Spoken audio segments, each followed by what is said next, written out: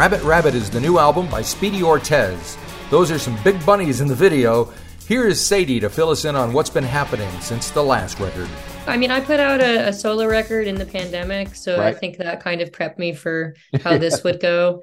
Right. I didn't get to tour on that one at all. Everything was canceled and rescheduled so many times. We just kind of gave up and worked on the next thing. But the big difference in this record from the last Speedy one is the lineup changed. Right. Beginning around 2018, right after the record came out, Torpverse. Audrey Z. Whiteside started playing bass on tour around that time. Yep. And Joey Dubeck started playing drums on tour in 2019.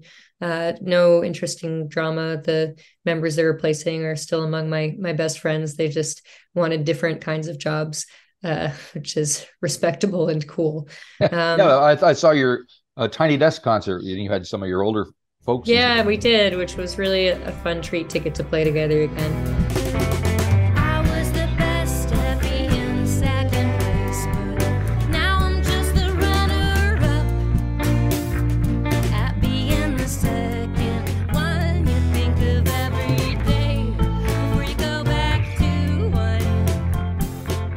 So this was the first record we'd done with this particular four-piece lineup. And I think the time away from touring allowed us all to come back to the recording process with sort of different perspective on our instruments and playing with one another. I think it's not to say that this record wouldn't have happened without the pandemic, but certainly the time off the road changed my approach to production and to playing guitar. And I think that was true for my bandmates as well. And the forced time away, I think, made the recording process especially joyful. It's always my favorite part of the whole thing. I feel like I like touring, but it's like a means to an end to afford studio time. But this was really one of the foremost recording experiences of my life. And I think my bandmates say the same. Okay, well, tell me more about that. What was the vibe like in the studio? How were you guys working together, and why was it different this time? Sure. The studio we primarily worked from is called Rancho de la Luna. It's in Joshua Tree, California, and it's best known for housing the Desert Sessions, which is Queens of the Stone Age and a bunch of the fellow desert rock community. Yeah, Josh Homme and all those guys. Josh Homme, but also, PJ Harvey and Mark Right. Lanigan and Billy Gibbons and Carla Azar of Autolux. I mean, just about everybody I love has showed up at a Desert Sessions in some capacity. So we knew about the studio from this legacy, and then getting to work with David Ketching, who runs the studio. And he wasn't working in a production or engineering capacity. He was just sort of the curator of the session. Right. He's just a lovely person and brought such a sweet energy to the recording process.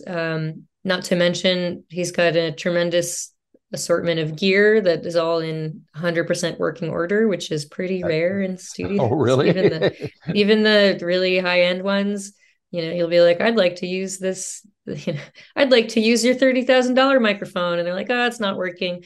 Needs to get repaired. Or, oh, the board's missing X amount of channels. Can't do that.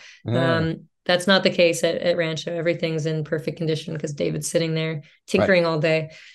So we just had a ton of fun getting to use all his things and getting to learn about him and the studio. And our friend Sarah Tudson, who plays as Illuminati Hotties, came in as the engineer and co-producer. So she's one of our best friends. Getting to spend those few weeks with her was a real treat after over a year and a half of isolation.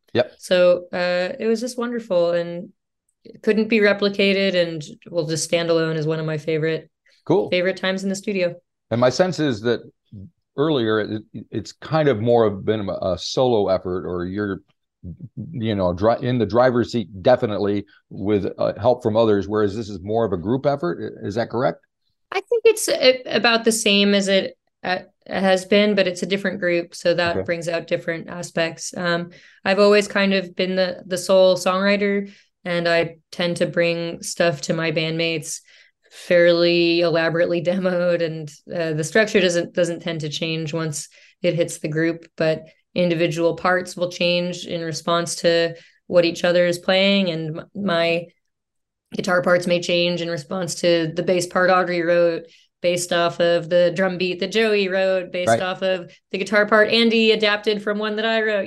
It's like Yep. a little bit of a domino effect. Cool. So I would say my role hasn't really changed, but you get different things from different collaborators. And especially with this lineup, we'd been touring together for many years before we recorded. So there was a ton of time to sort of build that musical language together. So even when I was in the demoing process, I already have a good sense of what kinds of parts would Joey have fun with. Let me try to program something that he'll enjoy or will find it an interesting challenge. And I think that kind of longevity of the friendships informed my solo approach to the demoing. Gotcha. Now I know you have a song on it called Scabs, which is kind of inspired by some of the union stuff going on. There's the strike in Hollywood, and I think the UAW is in the middle of a strike at the moment. And yeah, that's true. Here in New Zealand, for some reason, they're very anti-union. A lot of people are. They seem to think it's... Oh, no. Yeah, and I don't know why, because I'm not. But so I'm curious as to how you came to write the song and why and what the reaction is. Nihilistic greeting to a flytrap hungry for a fist. Don't talk to me, don't talk. Who do you wanna prove you're a big dog to? You turn the screw, but you're using the wrong size tool. Don't talk to me, don't talk to me, don't talk to me, don't talk to me. I wrote the song not specifically about arts labor, but it was written in the post office after hearing some of my fellow patrons just being uncool to a mail carrier who was working. Right. And this is like a year into the pandemic when everyone's doing the lip service of supporting essential workers, but then you step into the grocery store, the doctor's office, or the post office, and the essential workers who have to be there are absolutely not being supported by the customers who are, feeling personally inconvenienced by the very normal fact of having to wait in a line. So it was sort of written around the hypocrisy of, on the one hand, we support essential workers, and on the other hand, like, hurry up and help me first, that I was witnessing. But I wrote it in line at the post office. And this was amid a bunch of changes to mail carriers' hours and working conditions that were being widely opposed by the mail carrier unions. So it was like, not like this stuff wasn't in the news. But I'm also part of UMA, United Musicians and Allied Workers, which is somewhere between a union and an advocacy group on behalf of changing compensation for musicians. I've also been a graduate student teacher, and in the US, the graduate student unions, of which I was formerly a member, have been striking and succeeding, making victories across the country. So it was sort of initially about this one thing, but became more widely about peers I see who are willing to cross a picket line for their own individual convenience, when really there should be worker solidarity across all of these struggles because they're connected. So that was the impetus behind that song. Yeah, I mean, you could make a case for musicians have not been properly paid or represented since they started making records, but nowadays with the streaming things and all that, it's more dire than ever for you guys. So yeah, the compensation's very low from streaming. The compensation on the road is not always tremendous. Some venues want to take a exorbitant merch cut. There's plenty of things to fight together for, but we've also got to have the backs of other workers who are also striking for what they need. So that's sort of the gist of the song. Yep. Now the album opens up with a song called Kim Cattrall. Why is that there? Why is that our first thing we hear? Yes,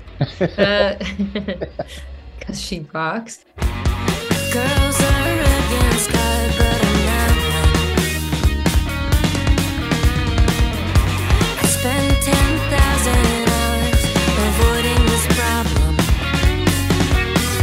pledging allegiance to whoever I show credentials to. Not from where I came from. I wrote the song with a different title, which I don't even remember what I had it as. But it was about just I've entered my mid-30s. I'm making better decisions for myself than when I was 25, and I don't feel the need to sit through a harmful or unkind to myself situation, whether that's work or interpersonal or whatever else, just for the sake of getting along. And that's sort of what the song is about, looking back on some of the things I've been subjected to or put up with, and vowing to do better by myself. And so when I was working on this song, Kim Cattrall had given a number of interviews about the Sex and the City reboot. And she basically was like, for no amount of money will I return to the show. My co-stars were not kind to me. I wasn't compensated enough. And I'm just old enough that I don't have to, I know better. I don't have to do things that make me unhappy. Right. So I really liked her statements on that, and thought it kind of fit with the sentiment of the song. So I borrowed her name. And overall, do you think things are improving in those regards, especially for women? Gosh, I hope so. I mean, I don't even know that that's a gendered thing. I don't certainly, know. We get socialized to accept more things for the sake of politeness, but I hope everybody makes better choices for themselves as they get older, and can learn to pick the paths that are least harmful for themselves and those around them. Right. And it's followed by a tune that's kind of about celebrating Los Angeles. I don't know how to pronounce the name of the song. So that's funny. It's called it's U Season 2 or USO2, depending on how much torrenting you do.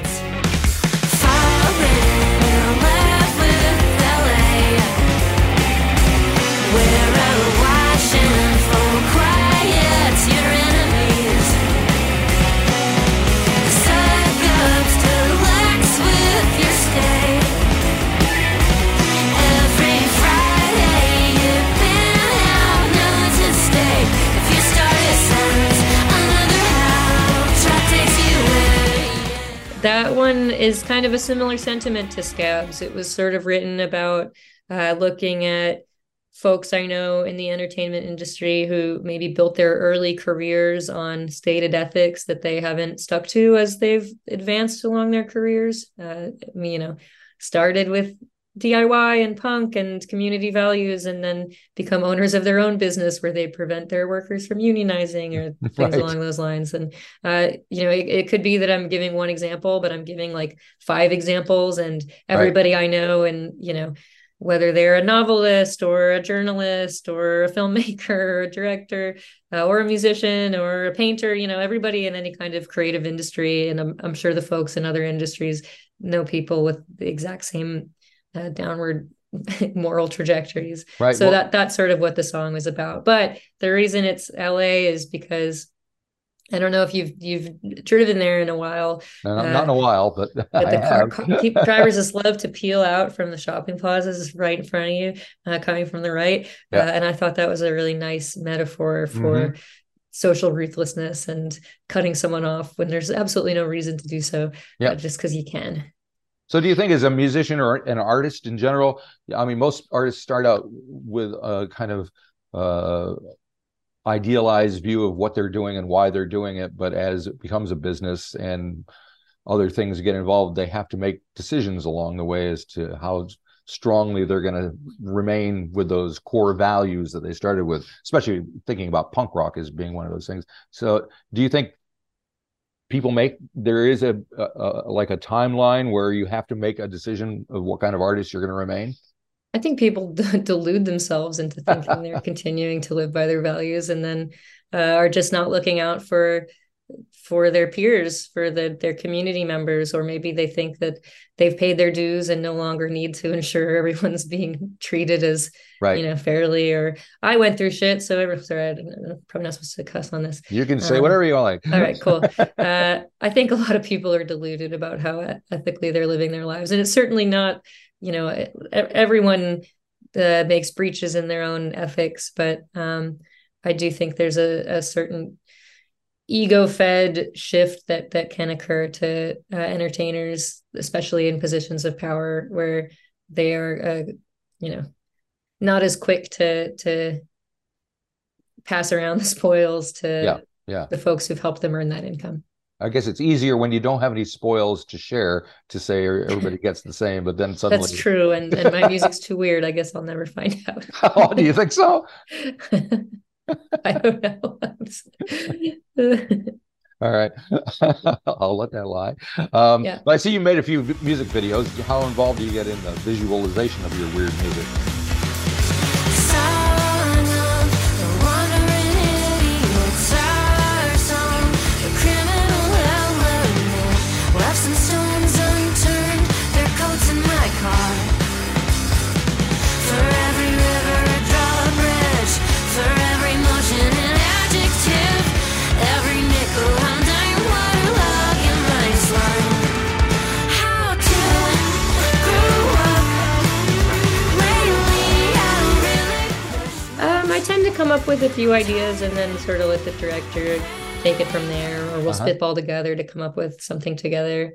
A lot of our videos have kind of sprung off from horror movies Right. that I've been enjoying. And I mentioned to the director, hey, this one seems like it could be a thematic fit for this song. What do you think? And then, of course, a lot of music video directors come from a background of loving B movies and camping Right. movies. And it's a really easy vein of imagery to mine for music videos, which have to communicate a lot in like 3 minutes. So, yeah, we've done a few pretty fun ones for this record. And I was just texting with Alex Ross Perry, who directed one of them, like right before I got on this call.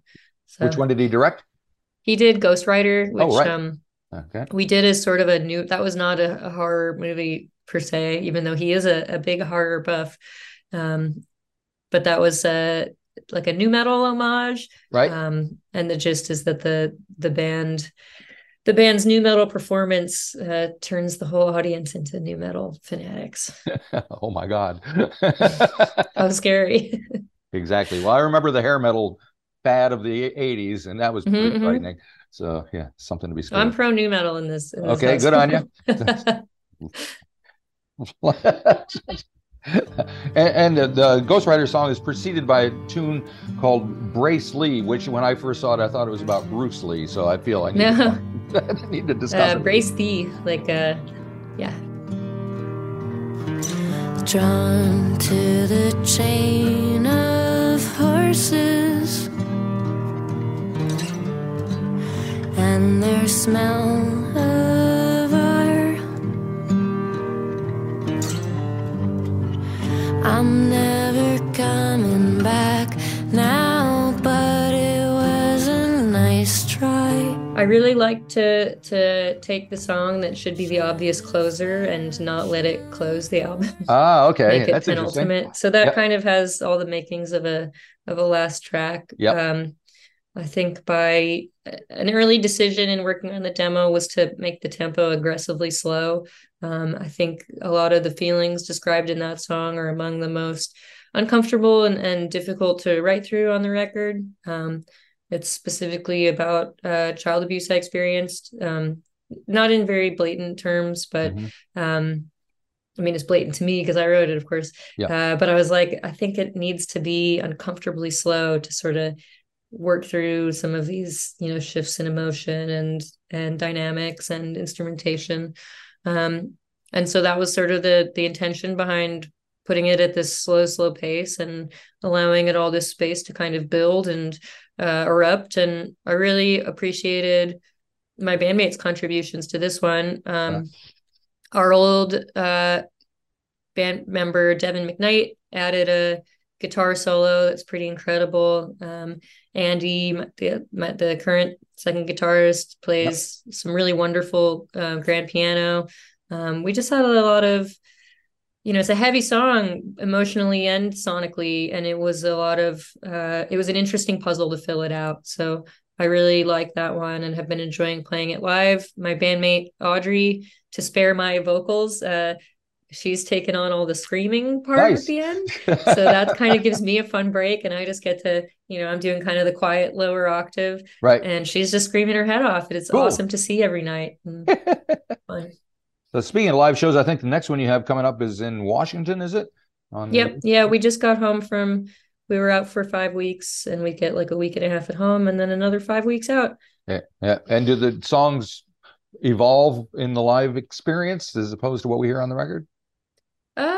We did a fair amount of rehearsing prior to the tour, so I think a lot of that evolution was sort of happening as we There, yeah, workshopped because it's so many tracks on each song. We each yeah, play a million overdubs. We yeah. had to kind of distill what's most important for each of us to represent because we're not playing to backing tracks.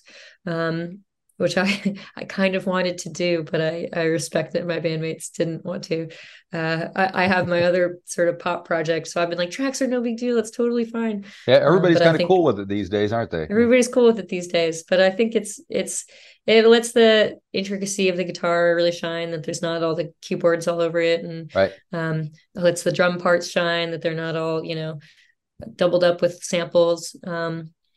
So things change as we get more comfortable with them. And there's things that, I noticed Audrey doing that's a slight change, and maybe that changes my part ever so slightly, similar to the arranging process before we record. But really, it's just that we get very tight with one another, and that's a lot of fun to get in that state. Cool. And do you get much audience interaction before and after the gigs? People want to Yeah, talk to you about them? I try to we sort of take turns at merch. Right. And I try to wait till the end of the night just because I have some vocal cord drama. I got a Gotcha. cyst on my vocal Oh, cords yeah. about 6 years ago. So there's a lot of interventions I have to do to stop that from getting worse. Right. So I do merch after we play so that I'm not talking too much before the Before. shows. Yeah. But I have a ton of fun meeting people, especially when we've had a few all ages shows on this tour. And the best thing is when we meet, kids who are still in high school who are saying like, your band made me start a band or makes me want to actually practice my guitar or things Right. like that. I really appreciate when we get some of the younger kids out to the shows. Cool. So that's been really gratifying to get to meet some of those, Yeah. new musicians who I'm sure will be playing their own pack Yep. shows in like 2 years. Kids can do the darndest things. I had a 20-year-old yesterday up in my little studio playing a song that she's put out on an EP, and I'm constantly amazed at how sophisticated and mature and kind of Yeah, just well adjusted they seem to they be. listen to everything, they absorb it all. I'm very impressed by Yeah, yeah. the young musicians we get to meet Cool. and All play righty. with too. Yep. Well, hopefully we'll get to meet you. Come to this part of the world if you get a I hope chance. so. Yeah. Yep. We'll see you when you come. In the meantime, thank you for doing this with me and Yeah, of talking all course. about Thanks, your Marty. record. Good luck with all the shows and the record. Awesome. Thank you so much. Righto. Bye-bye. Okay. Bye.